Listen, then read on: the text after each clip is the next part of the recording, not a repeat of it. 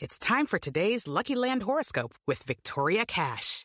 Life's gotten mundane, so shake up the daily routine and be adventurous with a trip to Lucky Land. You know what they say, your chance to win starts with a spin. So go to LuckyLandSlots.com to play over 100 social casino-style games for free for your chance to redeem some serious prizes. Get lucky today at LuckyLandSlots.com. Available to players in the U.S., excluding Washington and Michigan. No purchase necessary. VGW Group. Void where prohibited by law. 18+. Terms and conditions apply. Hi, everyone, and welcome to episode 132 of the Professional Book Nerds podcast presented by Overdrive. This is Jill. Adam is out of the office today, so you just get me for this introduction. Fun times. Feel special. Today's episode is another one of our fabulous author interviews. This time it was with Greg Iles, who is the author of the Natchez Burning trilogy. We spoke to him specifically about the latest book, Mississippi Blood. It was a really fun conversation. We recorded it at our friend's Cuyahoga County Public Library, although this wasn't one of the live events, but he did do an event after our interview with him. So we talked about Mississippi Blood. We talked about his history and living in the South. He has this like totally awesome house down there that he rents out like Airbnb style, which is just mind-blowing because if you look at pictures, it's pretty magical. So if you're ever down there and want to just go like hang out in Greg Iles' house, you can. He is also in a band with Stephen King and some other authors, which I'm sure you've heard about. They have a band, which is just, again, totally magical. And so, of course, I had to ask him all of these questions about Stephen King, both on and off the podcast. So, yeah, he's just like friends with Stephen King, which just blows my mind. So, oh my God, you guys, that means I'm like 2 degrees away from Stephen King now, right? Because like Greg Iles would be 1 degree, and then that Stephen King is in 2.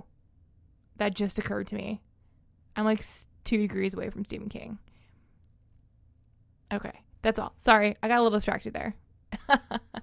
Anyway, so yeah, this is our interview with Greg Iles. And as always, if you have any comments or feedback or just want to say hello, you can find us on Twitter at ProBookNerds. That is Adam and I behind the computer screen there. And you can also email us directly at professionalbooknerds@overdrive.com. Again, that's Adam and I. We read everything that comes through, so please send your emails. And yeah, we'll be back on Thursday with our big episode of July books coming out. And yeah, so tomorrow is 4th of July here in the United States. So for all of our American listeners, I hope you have a very happy holiday. Bye.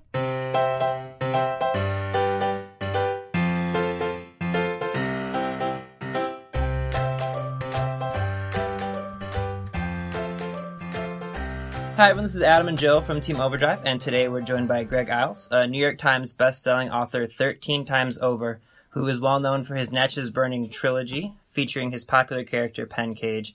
He has spent his life in Mississippi and is one of the foremost authors in regards to writing about the American South.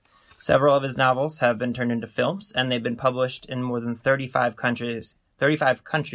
His latest book, Mississippi Blood, the thrilling conclusion of his Natchez Burning trilogy, is now available. So, Greg, thank you so much for joining us today. Glad to be here, Adam. So would you mind starting us off by giving us a brief introduction of Mississippi Blood? Mississippi Blood is the third volume of a trilogy that we're called the Natchez Burning trilogy. And in it, people finally get the answers to the questions they've been invested in for about 2,300 pages. I know that sounds intimidating, but the best way to put this is, even though it's an epic story, at its heart, it's a family story of a father and son. One critic said, imagine Jim Finch grew up to learn things about Atticus that no son should ever know about his father. That's what pulls people through, I think. Mm-hmm. And the background is an epic background of civil rights murders based on real life murders around my hometown. So, and you mentioned this being this, just kind of sweeping story, 2,300 pages worth of sweeping. I think that's a good adjective to use. But you have this really great video on your website where you just got done kind of writing everything and turning it in, and you tell everyone, like you said, you answer all of the questions that they have, and the fact that it's been an 8-year journey for you. So what was that feeling like wrapping up this story after spending so much time with it? I feel I feel old. That sounds funny. But when I started, I was 49. I had both my legs. My kids were ending middle school, and I felt young. Finishing it, I was about to turn 57. I only have one leg. My kids graduated college, and one's in UVA, and I look like Santa Claus now. So when they called me to say it just hit number one on every list in the country, I said, "Hey, I earned it, Jack." This was not luck. This was work. I love that attitude, by the way. That is a very good attitude to have about this. Well, a lot of times people hit, number one. Obviously, this is not your first bestseller, but when people hit number one, they are that like, oh, I'm so blown away. And I know people are a lot of times modest and understanding, but I think you're in the right to be like, thank goodness. You know what? That should have happened. Yeah. So, actually, in your answer to the last one, you kind of led into the next question, which is that you're not really shy about talking about the accident that led to Natchez Burning to become a trilogy. So for those of our listeners who maybe aren't aware, can you kind of talk about that a little bit and sort of how it led into your writing? Yeah, I was on that hamster wheel of being a best-selling novelist, like the writers most people read, one book a year, working really hard. My last book had been number one in paperback. And I was getting a little cocky, honestly. They just paid me a lot of money. And I bought 40 acres and a house across the highway from where I lived. And I was making the momentous journey of going to look at paint colors. And a truck hit my driver's door going 70. And took my leg off, tore my aorta, crushed my pelvis, my leg, my hip, my ribs, my arms. And I woke up out of a coma 8 days later. And I just had a completely different attitude. I had been trying to tell this story in one volume. And I realized it was impossible. And my publisher didn't like the conclusion I came to. So pretty quickly I lost my agent and my publisher, and I was off the shelf for 5 years. A lot of people don't know that. They think, oh, this is some Oprah type story. It's not. It's like a Jerry Maguire story. Hey, here's what I'm going to do. I'm going to change the world. And they're like, no thanks. So I committed all that time, and I set to work, and nobody knew what would happen. But 5 years later, the first one debuted at number 2, and, it's resonated for whatever reason. The irony is this. When I first started writing them, people were starting to talk about America being a post-racial society. And then now, I don't think one person in North America would argue we're in a post-racial society. But I was worried in the beginning the books would be irrelevant or passé. And suddenly they're going, oh, he's a prophet, whatever. It's a total accident, So that's a good kind of point. When you decided to make this a trilogy and you had this story that you wanted to tell, obviously it was more so that's what it was. It was a story you wanted to tell as opposed to a commentary on what you kind of were seeing. Would that be accurate? What it was that my father had passed away in 2010, 1 year before the accident. I had some discussions with him about telling about family, race, the South. That was why I had difficulty getting it into one book. So the importance of the accident was I stopped caring about the commercial realities. I stopped caring what agents and publishers or family or anybody would say. And I was willing to not pull any punches. And I think that's what ended up triggering the reaction that the book got. Suddenly here was this horrifyingly realistic portrayal of what it had been like in the 60s. And for whatever reason, both black and white people responded, And I'm guessing, I know that you have told everyone who hasn't had a chance to read it yet, all the answers are there for you. Go, read the book and enjoy it. But I'm assuming you might have some fans hoping for more stories in this world. I feel like there's always readers who kind of can't get enough of a world that they've grown to kind of like to be in. There's one, without giving any spoilers. Yeah, I was going to say, I kind of led you into that. You find out everything in this, but if you think about physically where some of the characters end up, there's certainly one more pen book to come. It won't be the next book, but it'll come. I need a break. I mean, I said 2,300 pages. That's 250,000 words. No, 750,000, not 250,000. Oh, 750,000. Sure. Yeah. So that's about the length of 9 conventional thrillers in 3 books. So it's like, I need to do a little bit less ambitious book before I come back to this universe, Like That's a picture understandable. book. Like a children's book. Well, I mean, as an author, you are one who kind of jumps around genres. You don't necessarily stay in your lane. So I play in a band with Mitch Albom. And I'm always jealous on the bus. Mitch's books about about that thin, and he's selling 10,000 times more than I am. And I'm true. like, Mitch, I got to get this figured out. You should write like the 2 people you meet in heaven or something instead. Just let us steal his idea. The 2 people you meet in Mississippi. There you go. Come on. There you go. But so your reasoning, or bouncing back and forth between genres, is that something you do for you as a writer, or is it something you do to kind of reach broader audience of readers? No, unquestionably, I always did that for me, and I'm lucky to be able to do it.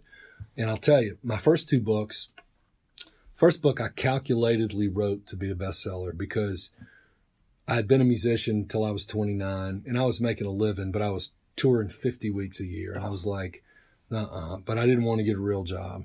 So I knew I had to make publishers money if I was going to have a career, right? Mm-hmm. So I calculatedly wrote what would become a bestseller, and it did. It was set in World War II, and so was the second. Now, that happens to be my best book, but I knew if I did one more, that was all they would ever let me do, So I took a hard left turn, and then I just wrote about whatever interested me. Now, you don't get to do that in this business. The only way you get to do that is if you keep making corporations money while you do that. So I've been very lucky, but I've also pushed my luck at every turn and said, I'll risk my career to do something totally different. And I don't advise people to do that.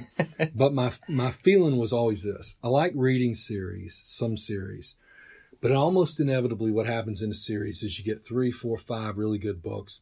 And then the writer's basically just rewriting the last book, and I never wanted to do that. I would shoot myself in the head if I was doing that. So that's another reason I don't want to go straight back to the pen. Okay.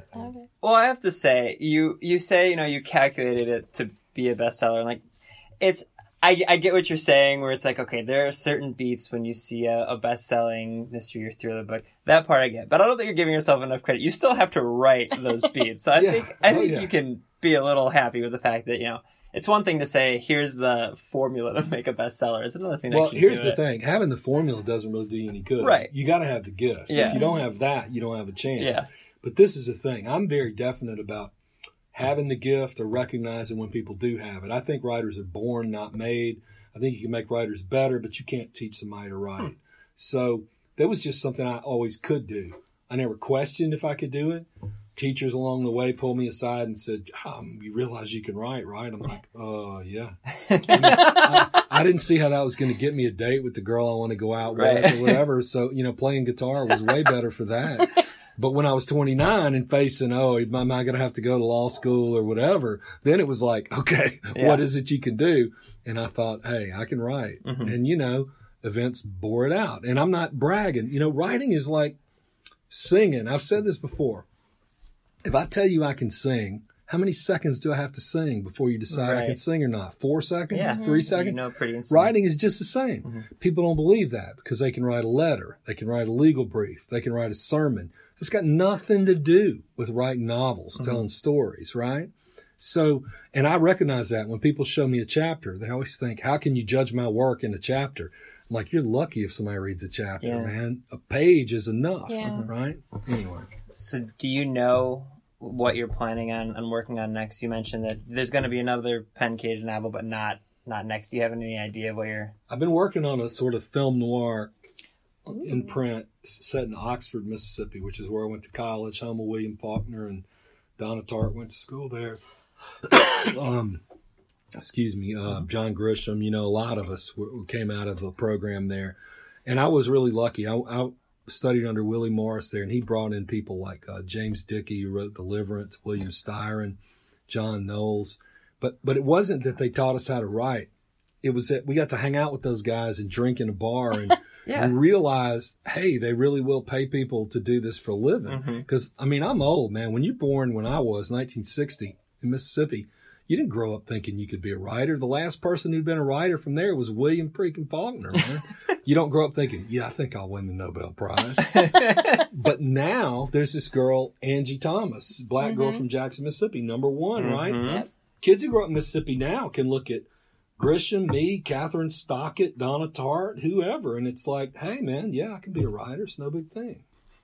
So, speaking of William Faulkner, you lived in a residence that he had grown up in. Is that correct? Yeah, kind of inherited it from a law school buddy, a dude who was from my hometown. It's a really quiet guy who played piano. And the people who own the place is contiguous to Roanoke, Faulkner's home as an adult. And the landlords liked him because he played piano. And he sort of talked me into his spot when he graduated law school. And it was this little, they call it a cabin, but it was a little house. And Faulkner's maid, housekeeper, whatever, who took care of him and his cousins, lived there, and she would tell them stories, about being a slave. She had been born a slave. And so, I don't believe in the supernatural and everything, but I got to say, when I was living in that little place, it was a pretty cool vibe in there, So actually that kind of plays into what I was curious about. Were there any like remnants of his family or any like trinkets, or I'm just imagining you like opening up a desk and being like, oh, that's Faulkner's diary. I wish I could say that. But Treasure Hunters, it's like National Treasure 3 or something. Right. It was just a vibe of knowing they had been there. And of course, Roanoke was right through the woods. Yeah. So you've talked with passion about the challenges of accurately portraying the South in your stories, and you certainly are not afraid to kind of deal head on with the atrocities of the past. And your stories definitely feel like ones that can only come from someone raised in that environment. So could you just talk about that a little bit? Yeah, I mean, as a thriller writer, I was reluctant for a long time to even take those things on, mostly because of the stereotypes prevalent in the North, which are completely wrong, which is that it was always easy for Northerners to say, isn't that racism terrible down there in Mississippi, down there in Alabama? Whereas, in fact, in the South, terrible things certainly happened, but they happened in the open. They were overt. Racism was never hypocritical. It was right out there in front of you. In the North, put it this way, there were single counties in Mississippi that had more African Americans than 7 or 8 northern states put together. So it's very easy to pontificate about something about which you know nothing. But as soon as the Great Migrations occurred and blacks moved north in large numbers looking for education, housing, all those things, racism reared its head in the North and became this terrible thing. So I never wanted to portray the KKK as my villains and all that, because this is a long answer, but it's important. Yeah. The KKK as an organization was infiltrated by the FBI by 1966. Its leaders were on the FBI payroll. But when I found out that there had been this splinter group that broke off from the Klan and really with impunity killed, beat, murdered a lot of people, and none were arrested for 40 years, that was a story I really wanted to tell, thought was worth telling. But I was very careful about doing it because I learned a lot. All along the way, things kept confirming what I knew to be the truth, that racism was universal, not simply sectional or Southern. And I talk about that, when I'm out on the road. I could give you a lot of examples, but we don't have time. Yeah, no, I think that's the really important way to put it, though, 'cause the fact that, it's an unfortunate thing, but it's true that racism is everywhere. And I think it's one thing to, like you said, I love exactly what you said. It'd be easy for you just to say, yeah, the KKK, they're the worst ever. Am I right? But you treat it with such respect that it shines through. And I think it's something that, like I said, I don't think someone, admittedly, we both grew up in the North. I don't think that we could write that type of a story because I don't think we could give it its proper due. Well, some things like that, yeah, you have to live. Like I mentioned in the book, the biggest KKK meeting ever held in the United States happened 1 mile from my house. Most people who grew up in my hometown don't even know that, though. See, it's weirdly parallel to like the concentration camps in Germany and people saying they didn't know this or that was happening. And you want to say, oh, how could you not know? But the way things worked in the South was that I got to be 45 before I even knew the murders that these books are based on even happened. Right. It's not like they were in the newspaper or anybody talked about them. They happened on the fringes. Women and children essentially were insulated and protected from all that. And it's this very weird thing.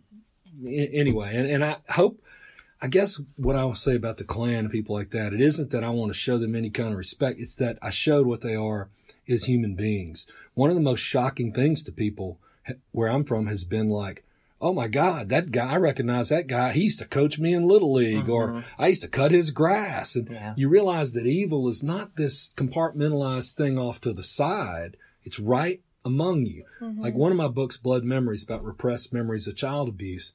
The thing I learned with that is child abuse isn't happening out in the trailer park on the edge of town. It's happening in the minister of music's house right next door to you. Absolutely. Yeah. You know?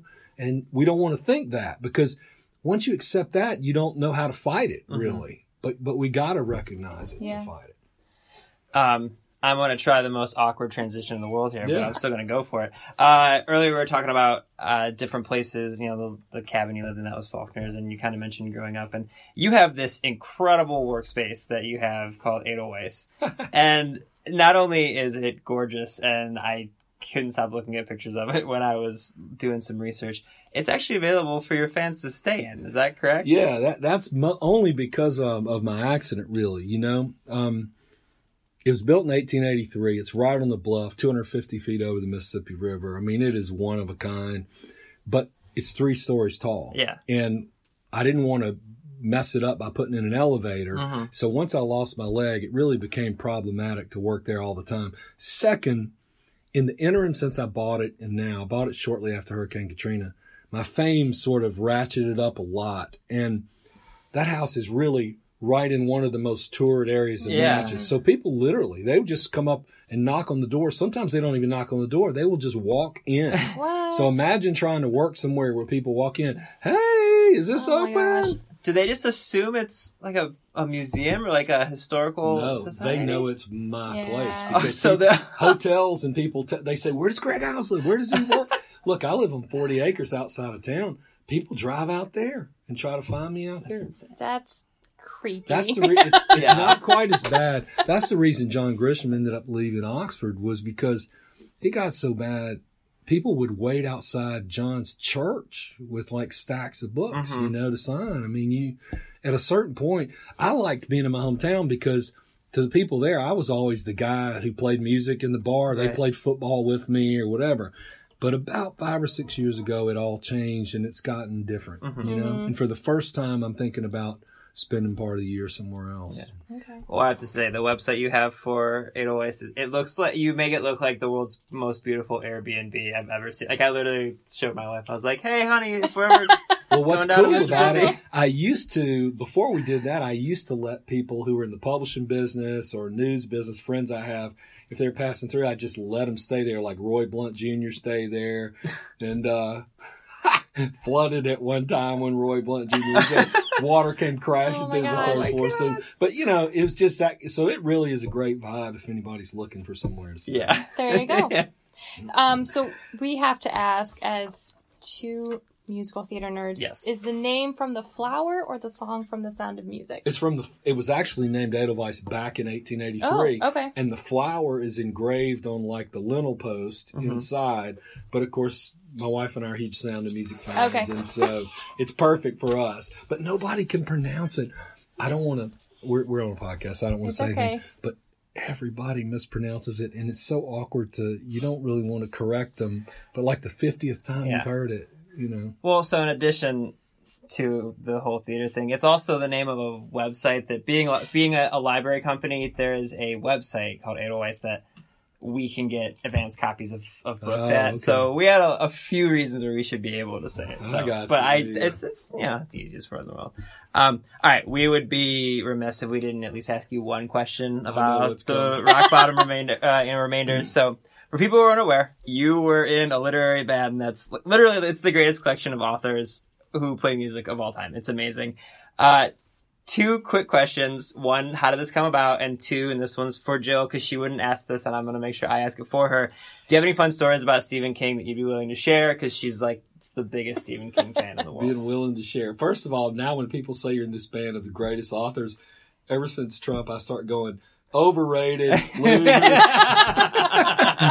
No, I'm reluctant to share too many, but I have a good one with Steve because Steve and I were both in an accident that nearly killed us. And not too long ago at an anniversary show, I don't remember what city we were in, but I barely could work my prosthetic leg, and Steve was not feeling great. And the stage was, 1,000 yards, 15 yards from the green room. And I'm like, dude, are you walking to the stage? He's like, no, hell no. You know? I'm like, how are we getting there? Have they got golf carts or something? He goes, I don't think so. And so Dave Barry, what does he do? He goes and finds like a UPS cart for packages And the band throws me and Steve on this UPS cart, and they start running us through this like outdoor mall area through hotel lobbies. It was like Hard Day's Night. And Steve starts singing old rock songs at the top of his voice. Pretty soon we're singing The Wreck of the Old 97. Now Steve is pretty distinctive looking, as you know. So people would, you can't see it on podcast, people would be staring, pointing like, is that Steve McKinney? And we were just yelling and screaming, and Dave and the band. But I mean, I don't want to talk forever, but I mean, sure. I've gotten to do things like, I got to play Don't Fear the Reaper for Steve to sing that while he's screaming more cowbell and banging on cowbell. I mean, you couldn't, there's nothing in the world more surreal than that kind of stuff and fun. And we're still a band. I mean, they were talking about having a gig in Sun Valley, Idaho in a couple months. I don't know if it's going to come together, but. Has anyone in the admittedly very large group, has there ever been like backstage conversations that if someone in your group ends up writing a book and you're like, wait a minute. Oh no, that's totally against the rules. I don't mean that they would be writing about, like, if an idea came up and all of a sudden you're like, I think we talked about that. Oh yeah, totally. I mean, again, not to dwell too much on Steve, but he and I one night in a hotel room told each other ideas for books we hadn't read yet and written yet, and the one he told me was 11/22/63. Oh God! What? That's amazing. I mean, is that not? That's incredible. So that cool, is incredible. But that's the thing. Writing is an isolating profession,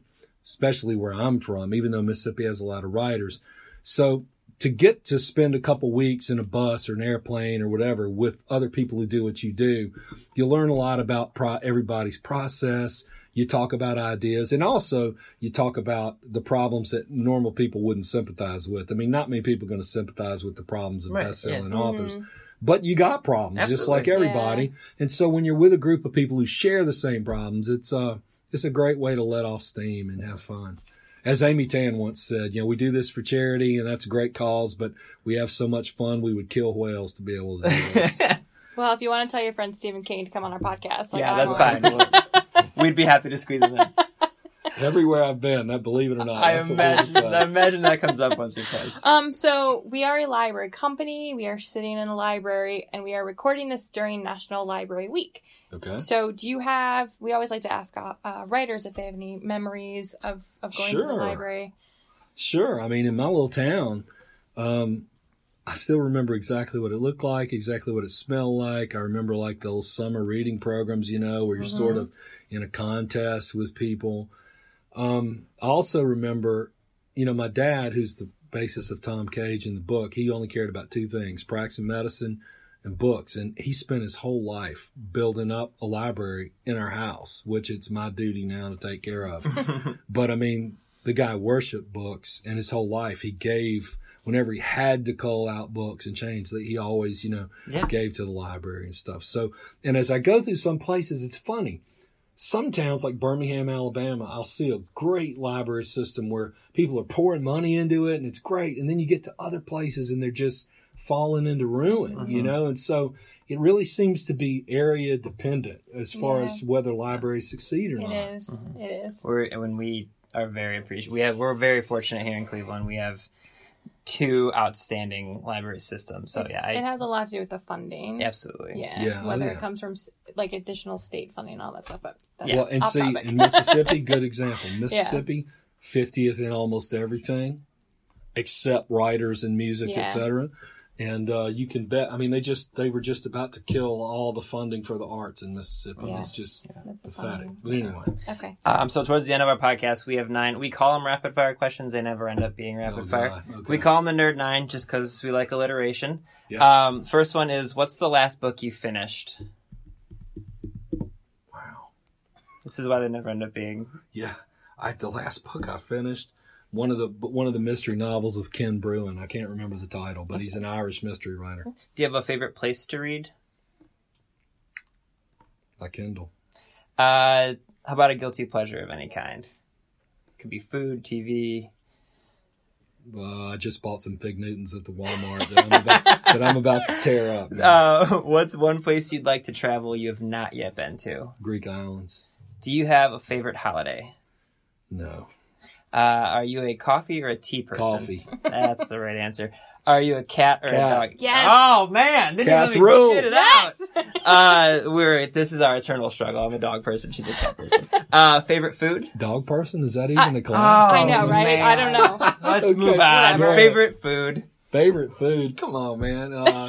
Anything edible that won't kill me is All my right. favorite food. And then if you could have dinner with one person, alive or dead, who would you pick? Somebody at least gave me 5 choices the other day. One was Robert Oppenheimer, actually. Carl Jung. That's who I'd pick. One person, Carl I Jung. thought you'd say William Faulkner for sure. No. A lot of people who are on the road and traveling say their significant other, Right. but your significant other is here. We found that if they're away from their significant other, they For always like a say their significant wife amount or of time, husband. that's usually who they pick. Yeah. Our last Gutless, question. man. Gutless. Our last question for you. What do you hope readers take away from reading your books? I hope they... Let's say this. I have a secret plan. I seduce people into these books by giving them a story that they can't resist. But once they're in, they find out they're reading about something they might otherwise never have read about. So what I hope they take away from it is a little bit of the reality of what America was like in the 60s, and that, there's hope, but it takes courage to have progress, It's not easy. Yeah. Well, I know you weren't feeling well today, so we really appreciate your time. Thank you so much yeah. for joining Yeah, us thank today. you so much. It's fun. Readers can sample and borrow the titles mentioned in today's episode from Overdrive.com, and our library friends can add these titles to their collections in Marketplace. With Lucky Land Slots, you can get lucky just about anywhere. Dearly beloved, we are gathered here today to... Has anyone seen the bride and groom? Sorry, we're here. We were getting lucky in the limo and we lost track of time. No, Lucky Land Casino, with cash prizes that add up quicker than a guest registry. In that case, I pronounce you lucky. Play for free at LuckyLandSlots.com. Daily bonuses are waiting. No purchase necessary. Void where prohibited by law. 18+. Terms and conditions apply. See website for details.